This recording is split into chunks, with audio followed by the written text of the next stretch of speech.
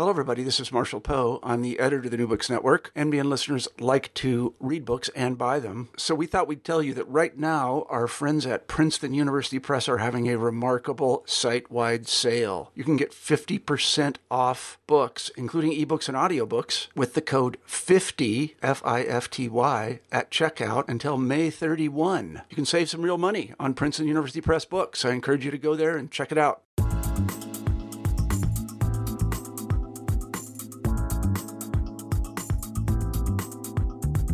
Hello, this is Rebecca Buchanan, host of New Books Network, New Books and Popular Culture, and today I'm here with John Gennari, the author of Flavor and Soul, Italian America and its African-American Edge. Hi, John. Thanks for being here.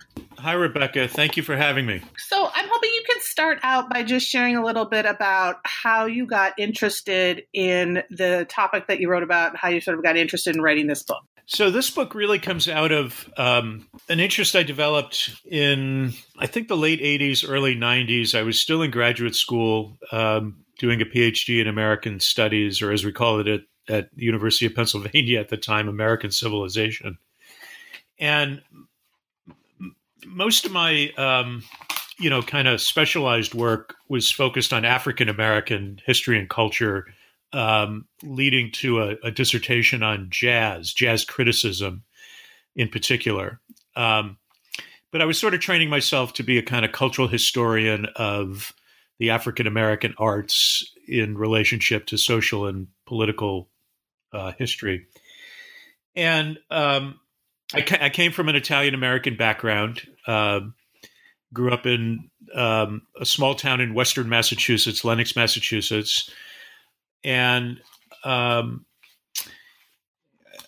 through my mother's family in New Jersey, Bergen County, New Jersey, just over the Hudson River from New York City, it was visiting my Italian relatives in that part of New Jersey and getting a bit familiar with New York City, and then later living in New York after I graduated college and before I started graduate school. And living in neighborhoods that were multiracial, but interestingly, both Italian and Black, or they were kind of borderland territories where Italian Americans and African Americans had lived cheek by jowl for generations. And as much as anything, I probably can date the interest in writing about this to the two Spike Lee movies. Do the Right Thing from 1989 and Jungle Fever from 1991, both of which I talk about in a chapter in the book about Spike Lee's, sort of Italian-American period, if you will. But I think there was a moment in the early to mid-90s when American popular culture had a lot of Black Italian crossover.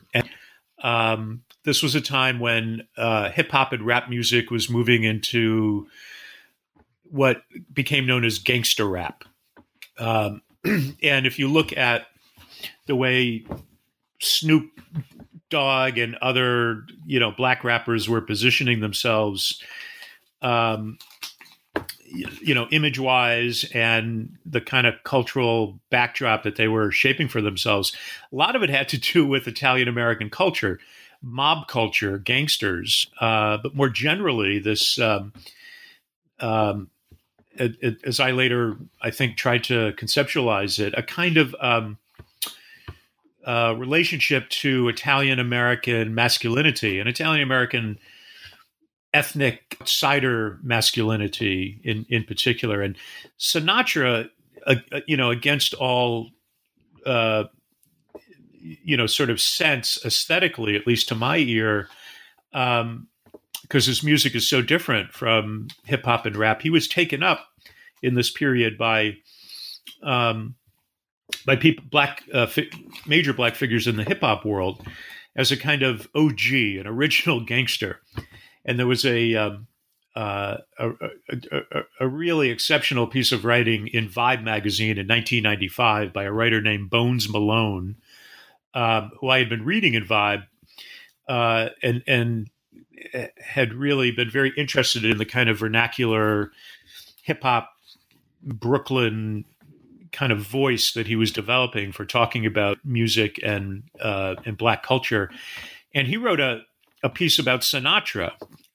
There was a to Sinatra as a figure who meant a lot to Black men like himself, as kind of a ethnic outsider who becomes eventually the ultimate kind of insider and a kind of chairman of the board figure who ends up owning a record company and a racetrack, all the stuff that we associate with Sinatra in his prime. And so that combination of a kind of suspect, even criminalized masculinity combined with a narrative of assimilation, at least into wealth and a certain kind of power and certainly a certain kind of celebrity, really resonated among a certain cadre of people in the hip hop world, and then things just start popping up all over the place. There was this television show, NBC police drama called Homicide: Life on the Street, set in Baltimore, that ran in the 90s, maybe into the early aughts, and it had characters who were Black and Italian, and it was also very much centered on Black and Italian kind of neighborhood culture in Baltimore at the time. And once you start noticing these things, then you start seeing them all over the place. And then you start thinking back historically and, so what was Sinatra's relationship with the Black musicians of his own time and his own ilk? And it turns out he had a very tight relationship with people in the jazz world, people in the sports world, people in the civil rights world. And so Sinatra really had a kind of insider status among Black elites, sort of across the sports and entertainment and political realms. And Sinatra becomes the book for that reason. Food is really central to the book, and I began to really think about the ways that Italian food stuff and food ways, and the importance of food spaces figure in both cultures very powerfully. And then sports, and I have a chapter in the book on college basketball, and it just struck me all of a sudden in that period I'm talking about that so many of the most prominent college kind of celebrity coaches of the time were Italian American. This is a time when Italian American players of any note were kind of few and far between. You saw it more in the women's game than the men's game. And so I get interested in the way that people like John Calipari and Rick Pitino and Rolly Massimino and others, particularly in the Big East, which was a fairly new basketball conference at the time, and a really powerful one in shaping the kind of cultural imagination of basketball in that period. And it had a very Northeastern urban sensibility to it. And so I began to think of that as a kind of Black Italian cultural space as well. But it took me a long time to shape all this into a book. I was doing lots of other work in the meantime, and by the time I got time to come back around to it and put it into the form that it appears in this book, a whole field had developed around me that was interested in not just these kinds of interethnic contact zones, but also the whole question of the racial identity, the raciality, if you will, of Italians and Italian Americans, and how race works within Italian culture itself. Right. And so you said that you've divided this into sort of different chapters that get at different things. And you start with Frank Sinatra, and you talked a little bit in that introduction about how you looked at Frank Sinatra with his relationship with African Americans. And you also talk about it with his relationship with Italian Americans and what he represented. And so I'm wondering if you can talk a little bit more about Frank Sinatra and why he is so important to Italian Americans as well, and to that sort of crossover or that interdisciplinarity or that interethnicity that you're talking about. So, Frank Sinatra in many ways is the dominant kind of symbol of Italian America, Italian American culture, Italian American success. There's a kind of a romanticization or a kind of mythification of his childhood to make it look like a, kind of up from the streets, bootstrappy kind of story. And in fact, he was kind of fairly well off, at least comparatively speaking, compared to other second generation Italian Americans. His parents were both immigrants in a place like Hoboken. But the narrative of his ascent to the very top of the world of entertainment, and then becoming somebody who's a kingmaker, in relation to the Kennedy presidency, and he's just a kind of larger than life figure, and a source of great pride for Italian Americans because of that, but also because of the fact that he didn't change his name as mediators and managers wanted him to do, as many kind of ethnic figures from Italian and Jewish backgrounds did in that period. He maintained. It's interesting when you hear him sing. He has a kind of elocution, is very studied, and he worked on very assiduously to sound like somebody who had mastered and had always spoke the English language and translated into that kind of bel canto purity of tone. But when you heard him off stage, the kind of saloon Sinatra, it was a very heavily accented, kind of vernacular Italian. And the people he hung in that language, was one with the milieu in which he kept himself. So even as he was traversing cultural and class barriers, he always maintained a sense of connection to his roots. Or at least it was thought to be that way. He had no interest in going back to Hoboken, and he spent most of his life in California as a wealthy celebrity. But there was the kind of interpretive community, if you will, or the ethnic, the Italian American kind of popular discourse about about Sinatra.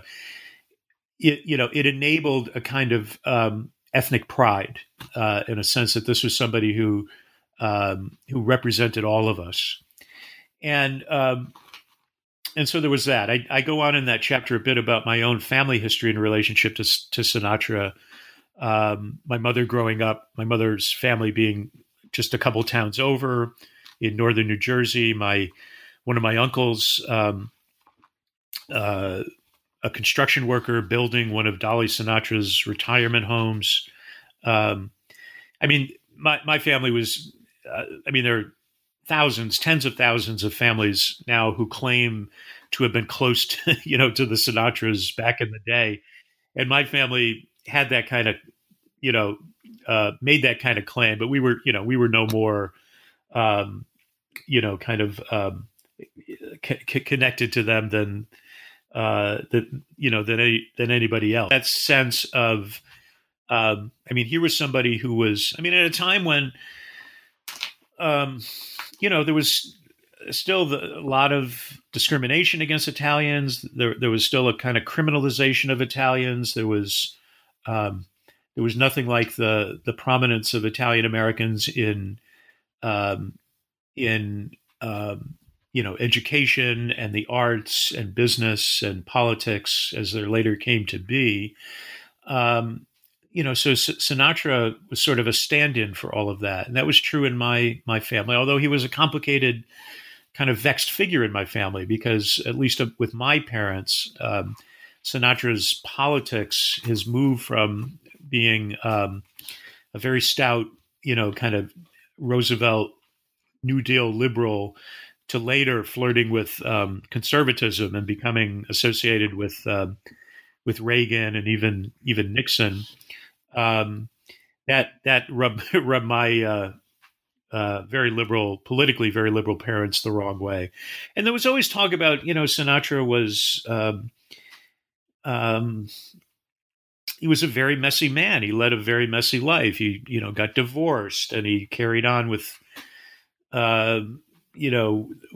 women, and he got in fights, and he could be really a nasty person. And there was, there was always, a kind of, among the men, there tended to be a kind of rationalization and defense of that. The women were more critical of that, at the same time that they also, revered him as an artist.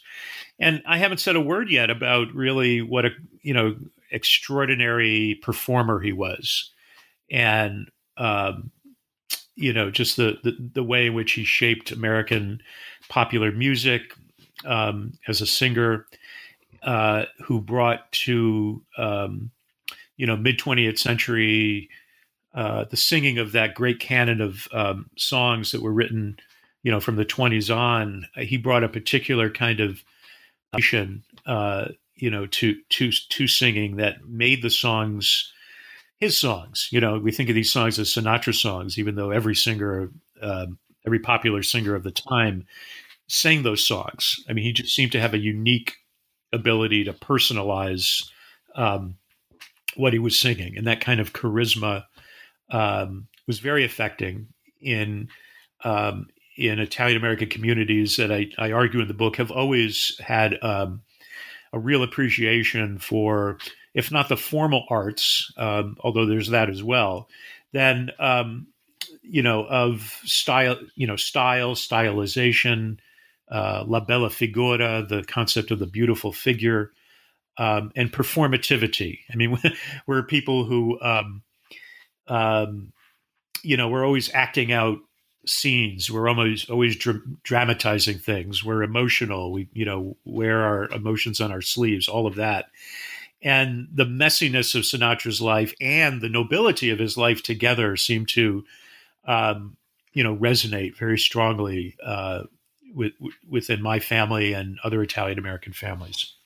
Yeah. And so also in this chapter, and you mentioned this earlier, but I'm not sure if there's anything you want to add to it. You do talk about how this sort of nostalgia and this romanticism of Sinatra becomes really important to gangster rap in the early 1990s. And I'm not sure if there's anything else you want to add to that or expound on with that relationship and why you really see that relationship happening and occurring.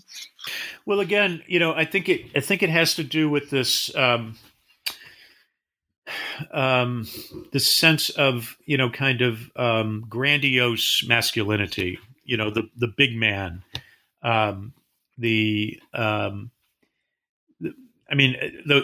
way in which Sinatra made it all about himself, in good ways and bad. But he was a kind of padrone, or a kind of patriarchal figure in a very patriarchal culture. And I think the rap and hip hop world has a kind of nostalgia for that, and reproduces some of the best and worst features of that. So there's that. There's also, I argue in this, the chapter quite, kind of paradoxically ends up being about mothers and femininity, and how I think Sinatra's mother, Dolly Sinatra, plays a kind of outsized role in the cultural memory of Sinatra, in a way that maps onto a larger phenomenon of the kind of romanticization of the Italian American mother as kind of everybody's mother. And this to me is perfectly consonant with the history of the Black mammy, and the idea of the Black woman as a kind of outsized figure, as well as on the other side the kind of social science discourse about the problems of matriarchy leading to dysfunction within the Black families. The similar arguments were made about Italian American families in the 1950s and early 60s. So the mother is a kind of vexed figure, but cultures, both Black culture and Italian culture, being about if you're going to be a strong man, you need strong women, and you need a strong mother. And sometimes you're not as strong as your mother. And the difference, I think, between Sinatra and at least the part of the gangster rap culture that I don't particularly care for, although there are parts of it that I do like very much, that whereas Sinatra, I think, was in his art able to achieve a really interesting balance of the masculine and the feminine, and this kind of tough and tender persona and this emotional vulnerability. I mean, something happened not just within rap culture, but I think within American culture more broadly in recent years. Something about masculinity that seeks to at all costs, distance itself from any hint of emotional vulnerability. So in other words, there are some affinities and continuities between Sinatra and the rappers, but I think some important differences as well. So you move from Sinatra and his relationship to Italian Americans and also his influence on rap and hip hop to food. And so in your second chapter, you talk a great deal about that relationship to Italian Americans and also Black Americans with food. And I'm wondering if you can talk a little bit about that chapter and what you're discussing in that chapter. So what I'm trying to do in that chapter, the chapter is called Everybody Eats. And that's a shortening of a song title, Cab Calloway's Everybody Eats When They Come to My House. And what I'm trying to do in that chapter is to suggest a kind of the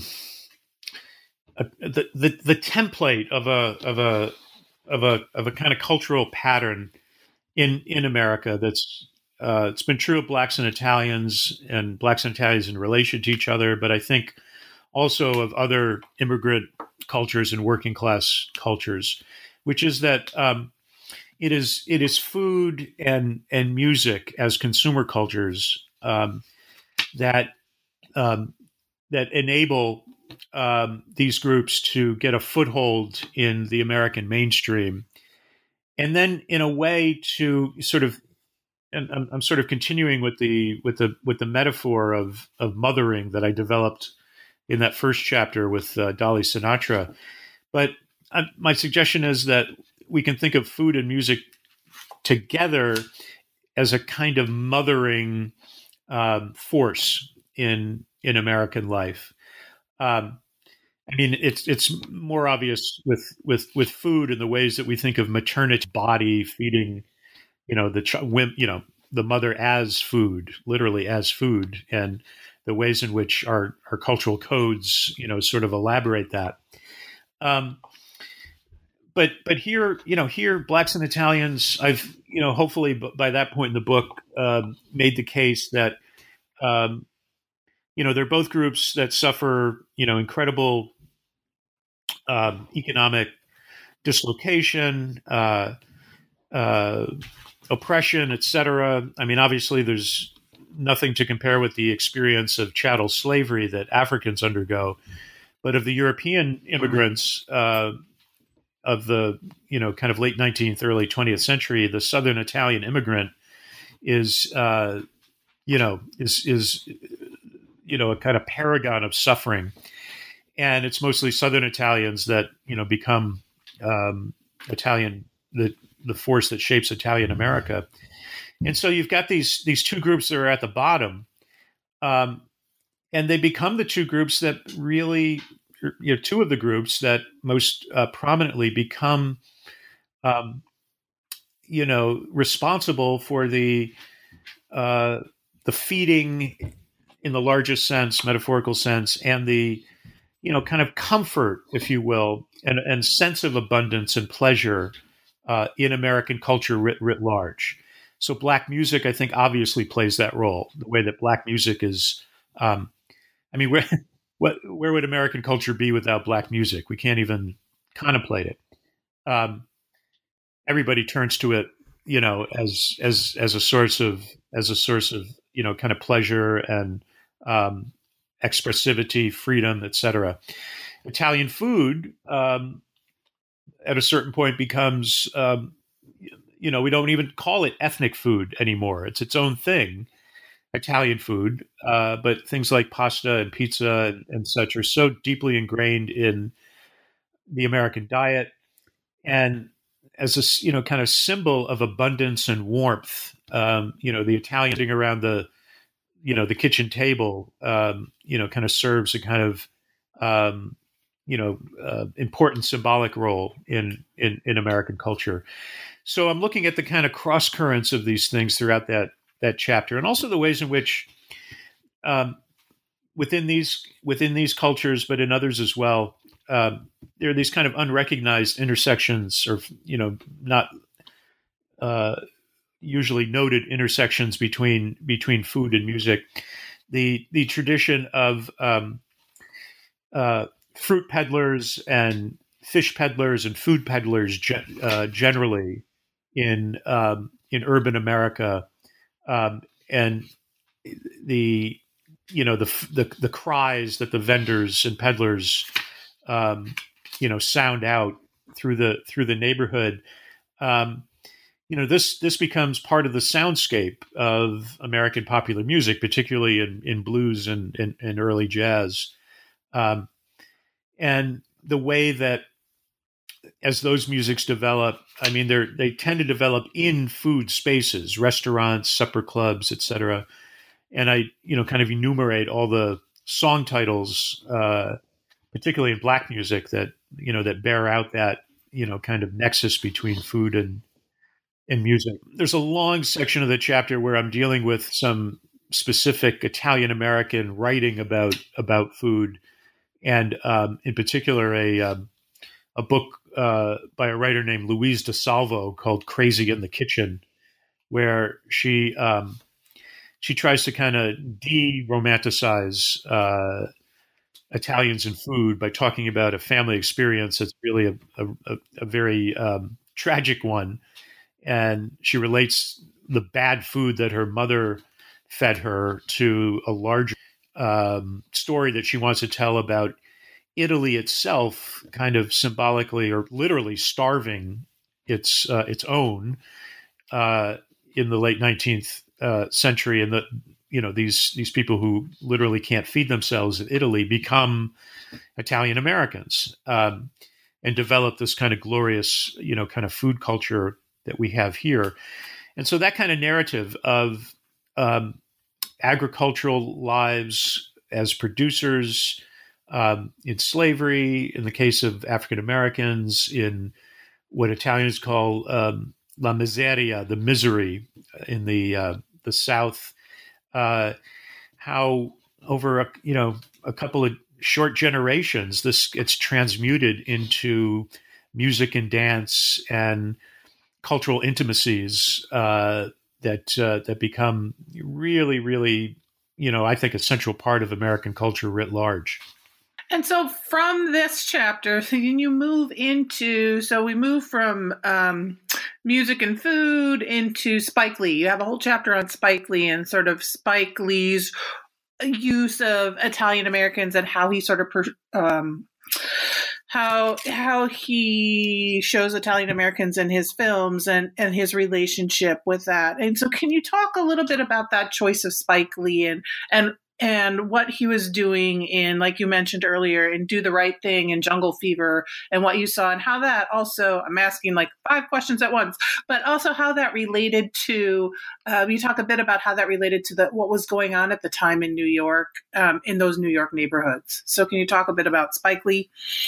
So I started our conversation talking about just how resonant and important those films were, Do the Right Thing and Jungle Fever, for me in the late 80s and early 90s. And I think for a lot of Italian Americans. And this is the time when there's a lot of really tragic violence in New York, in Brooklyn in particular, between Italians and blacks. There's the murder of a teenager who comes with a couple of friends into Bensonhurst to look at a used car, and gets set upon by a group of young Italian American men from the neighborhood, one of whom, shoots him to death. The ensuing demonstrations in Bensonhurst, led by Al Sharpton. This is one of the things that really puts Al Sharpton on the map. And the counter demonstrations that Bensonhurst Italian Americans are waging in defense of the neighborhood, and in a way that for many progressive Italian Americans becomes something of an embarrassment because of the racist language and gesture and the whole kind of racist part of Italian American culture that gets kind of spotlighted in that moment. So there's something of the backdrop that, and that's just one of several of these kind of high profile cases. I mean, right down to our own time, there've just been a number of really unfortunate cases of violence, of Italian Americans visiting violence on African Americans, including the police. And one coming from the community, the progressive community that I come from, can't help but notice that oftentimes those cases of police brutality and murderous violence against African American men that happened in New York, very often, in fact, almost without exception, the police officers in question have been Italian American. And there was the Rudy Giuliani mayoralty, in which a really aggressive policing ethos took root. So while throughout this book there's a lot of really heartwarming ways in which blacks and Italians produce a culture together, there's also this other side. And Spike Lee seems to me to really, kind of embody that in those and try to capture that in those films. They're highly imperfect films, I think, in a number of ways, but I try to make the case really capture something very powerful about those tensions that I just talked about, but also something larger about the historical trajectory of Italian Americans and African Americans. There's a sense that African Americans, for all the problems that they're experiencing, all the kind of urban blight and drug issues and such. There is the sense that there's a community that's engaged, that's fighting, that's struggling, that is still a community as such. Whereas with Italian Americans, there's been so much out migration from the city. There's been stuff that has kind of riven the Italian American community class-wise. But also there's not a clear sense what the future of Italian America is. Who are the new Sinatras? Who are the new heroes, et cetera? So there's that as well. But I got to talk to some of the actors who work with Spike Lee, and the complexities of kind of cross-racial relationships that develop on and off the set.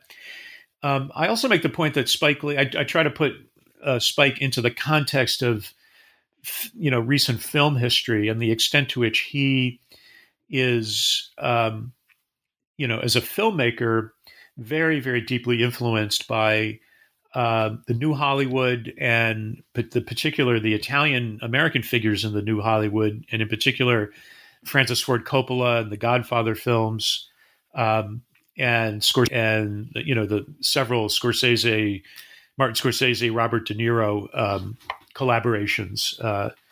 In particular, the boxing film Raging Bull, and Spike talks about this stuff, quite openly in the diaries that he writes about the making of these films. And so there's an interesting complexity here that really sums up a lot of the Black Italian experience.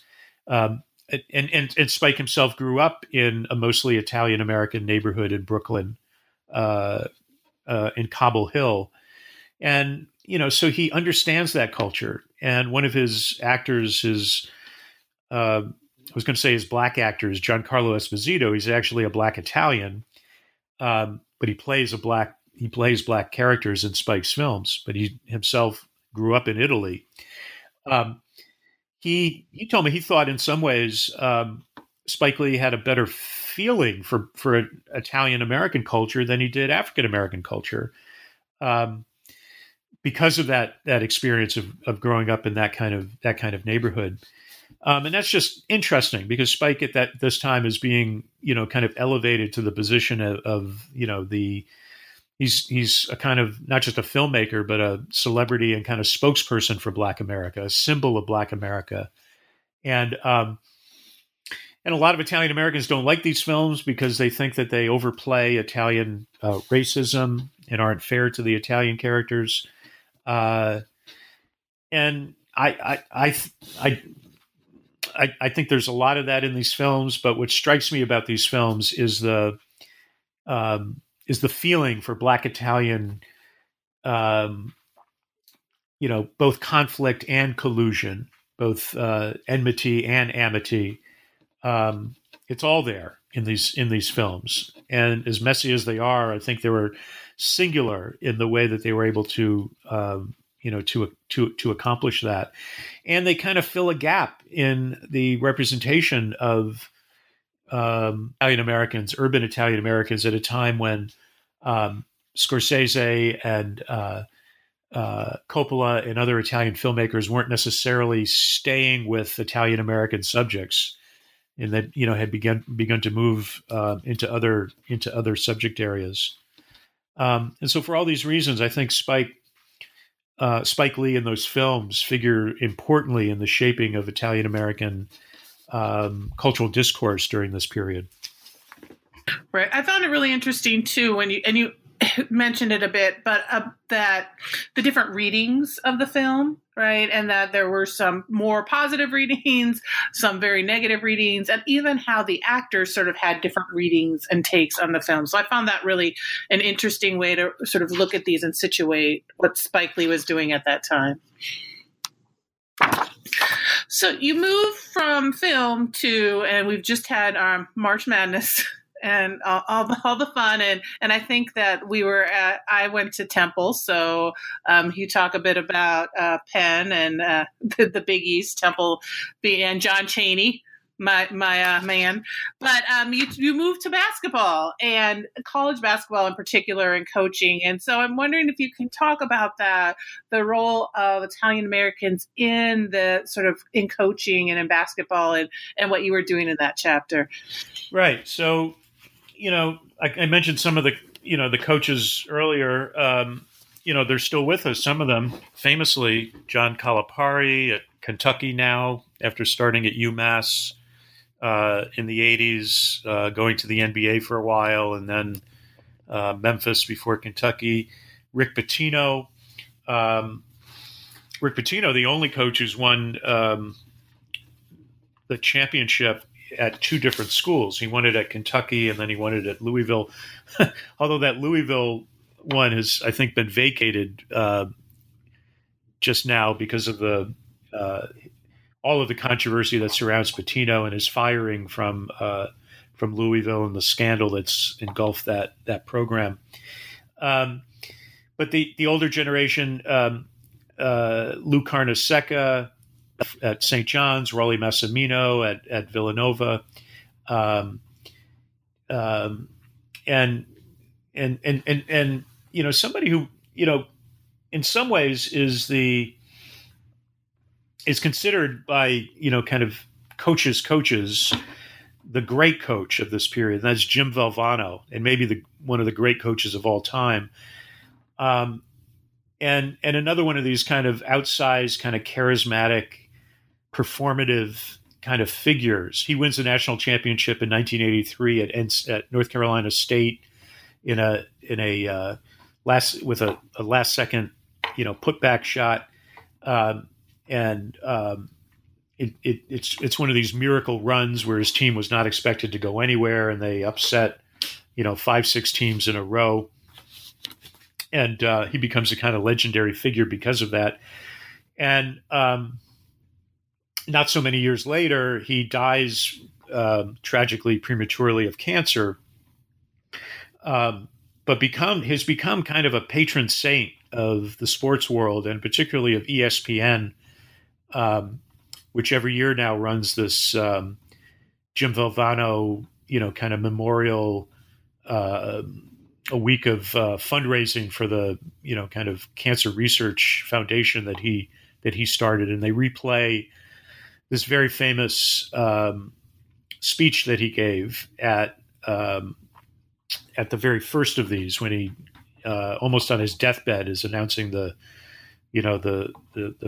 beginning of this cancer research fundraising effort, and it just occupies this kind of huge ritual kind of space within the culture of ESPN.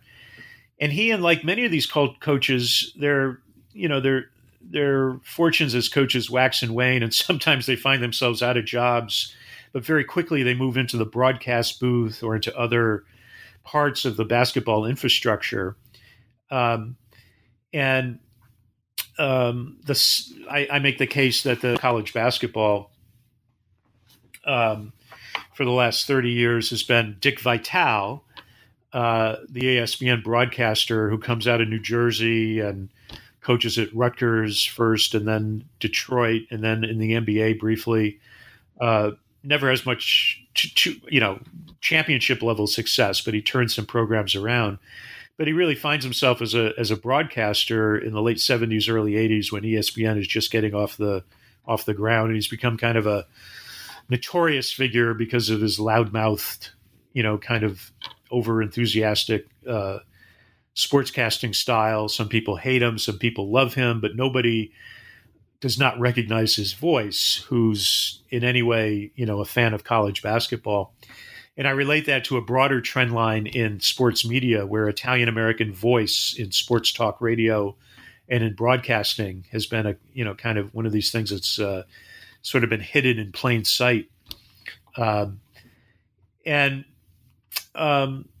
there's Sonny Vaccaro, who is the guy the marketing mind behind Nike's very successful move into college basketball with the swoosh sign and the Nike Jordans and a bunch of other sneaker designs that he's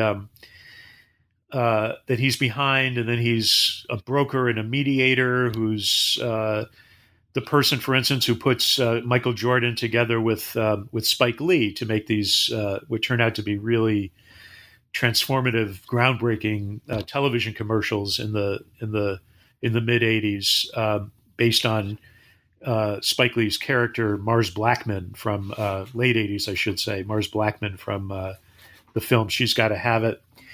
And this is the most transformative person in college basketball, period, for the way that he gets Nike and ESPN and all of these big corporate forces involved in the game, and essentially creates a much bigger monetization and corporatization of the sport for both good and bad. Good in the sense of the amazing revenues that are generated, bad for all the amazing revenues that it generates, and has really changed the scale and the scope of the game.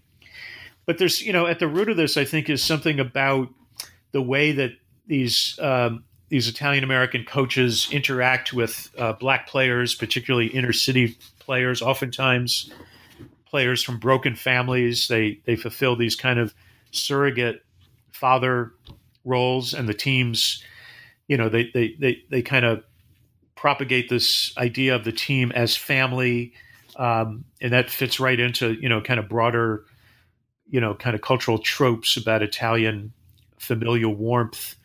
And I try to show how the situation's always more complicated than that, and it's as much image as reality. But there's also a lot of truth to the kind of the success that Italian American coaches have in recruiting and mentoring and getting involved with the families of their players. And even for all of the kind of conflicted terrain that goes with this is all happening, incidentally, in the same period that we talked about. I talked about it a minute ago with the killing of Yusef Hawkins and the counter demonstrations and racism being flung from Italian Americans toward African American demonstrators. Even as all that's going down, there is still this within the culture of basketball, I think, this very important kind of alliance that develops. And it's an alliance that I situate against a kind of larger backdrop of coaching styles, born and bred coaches, and a kind of older WASP, kind of Protestant, culturally Protestant kind of approach to coaching that shifts over into a very Catholic, if you will, style of coaching. And the Catholic schools, parochial schools, become important feeders, literally, into the big-time basketball programs. Not just the Big East, but your school, Temple, and others. And it also, I think, has to do with what I talked about earlier. This kind of shared Black Italian passion for style and performance. Italian American coaches become known for dressing well, as do a lot of Black coaches, at a time when the older, kind of white coaches, notoriously Bobby Knight of Indiana, he's dressing down. He doesn't even wear a suit jacket and tie anymore. He wears kind of gym, kind of pullover sweater. And so the Italians and the Blacks are kind of raising the level of self-presentation, if you will, in terms of sartorial choice. And I get into some things about language and music, and kind of the rituals of pregame and kind of postgame performance, and the way in which we can see acted out on basketball courts some of the same kinds of cross-racial intimacies that that earlier in the book I had ascribed to Sinatra in his relationship to the Count Basie band and other of his confreres in the jazz world. Right. And so you sort of take all of this, right? You take these sort of topics that you've gone over in your final chapter, you sort of bring this all together and really look at some ways there is this intersectionality, right? You talk about The Sopranos, but other ways in which some artists sort of show this relationship between Italian culture and African culture. And so I don't know if there's anything you want to talk about with that sort of final chapter in the book and what you're sort of bringing all together. Well, sure. So the chapter is called Tutti, the Italian word for everything. And it sort of has two meanings. One is everything, that I was trying to sneak into the book that I hadn't gotten in yet. But tutti also, it comes up at the very end as a word that's used to describe the kind of aesthetic and the ethos of a man named Ficre Gabriesus, who the book ends in something of an elegy for this person I got to know as a friend. Ficre is an Eritrean. He was an Eritrean immigrant to this country in the late 70s with three of his brothers after they fought together in the civil war between Eritrea and Ethiopia, and they lost another brother in that war. And they became restaurateurs in New Haven and New York. And later, Ficre married a prominent African-American poet and scholar, Elizabeth Alexander.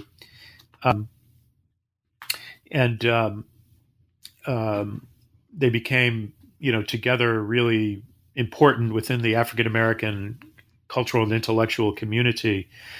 And Ficre died of a heart failure, some sort of, kind of valve issue, just a couple of weeks after his after his 50th birthday. This now is 5 or 6 years ago. And hence I call it an elegy. But I focus on Ficre because he brings that, he internationalizes my story, if you will. And the other thing I'm trying to do in this last chapter is to suggest that this Black Italian thing is, it's not just it's not just the story I've told in this book about something about U.S. popular culture, that there's a larger map here, there's a larger history, and part of it has to do with the Italian colonial presence in East Africa, Ethiopia and Eritrea.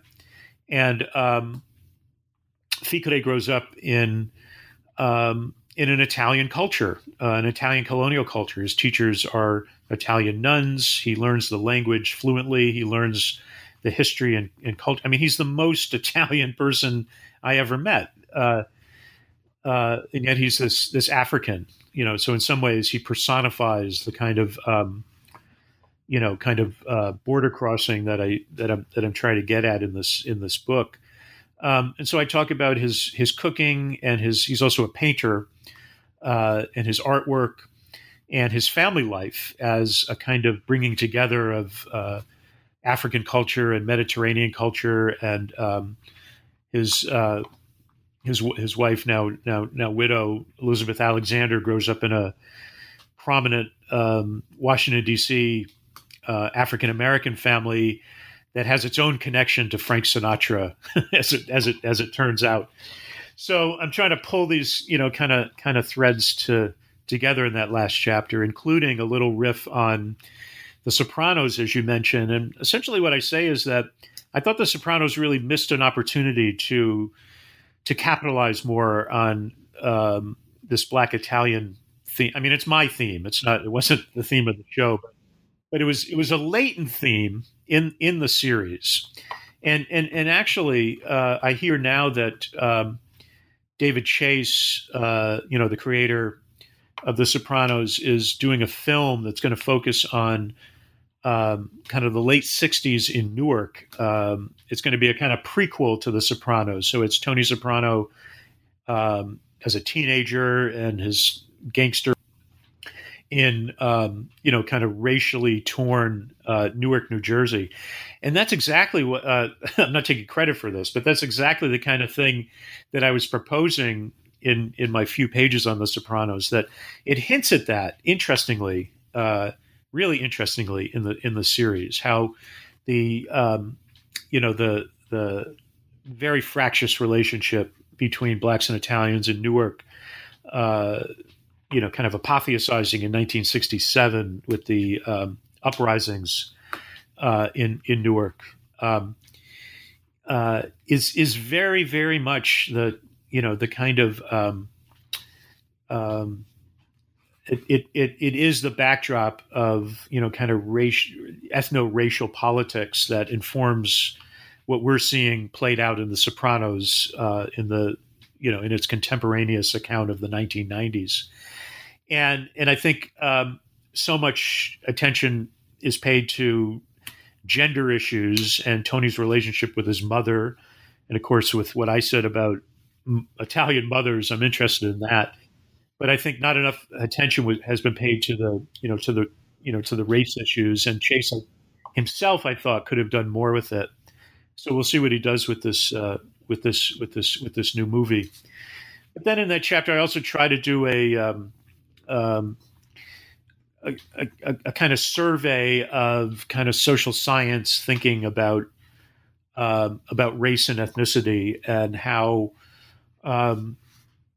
we think about race differently than ethnicity, but Italians become a really interesting test case because the way that they're talked about in social science discourse in the 50s and 60s, the diagnoses of problems in the Italian American community are really very similar to what we end up hearing about the African American community.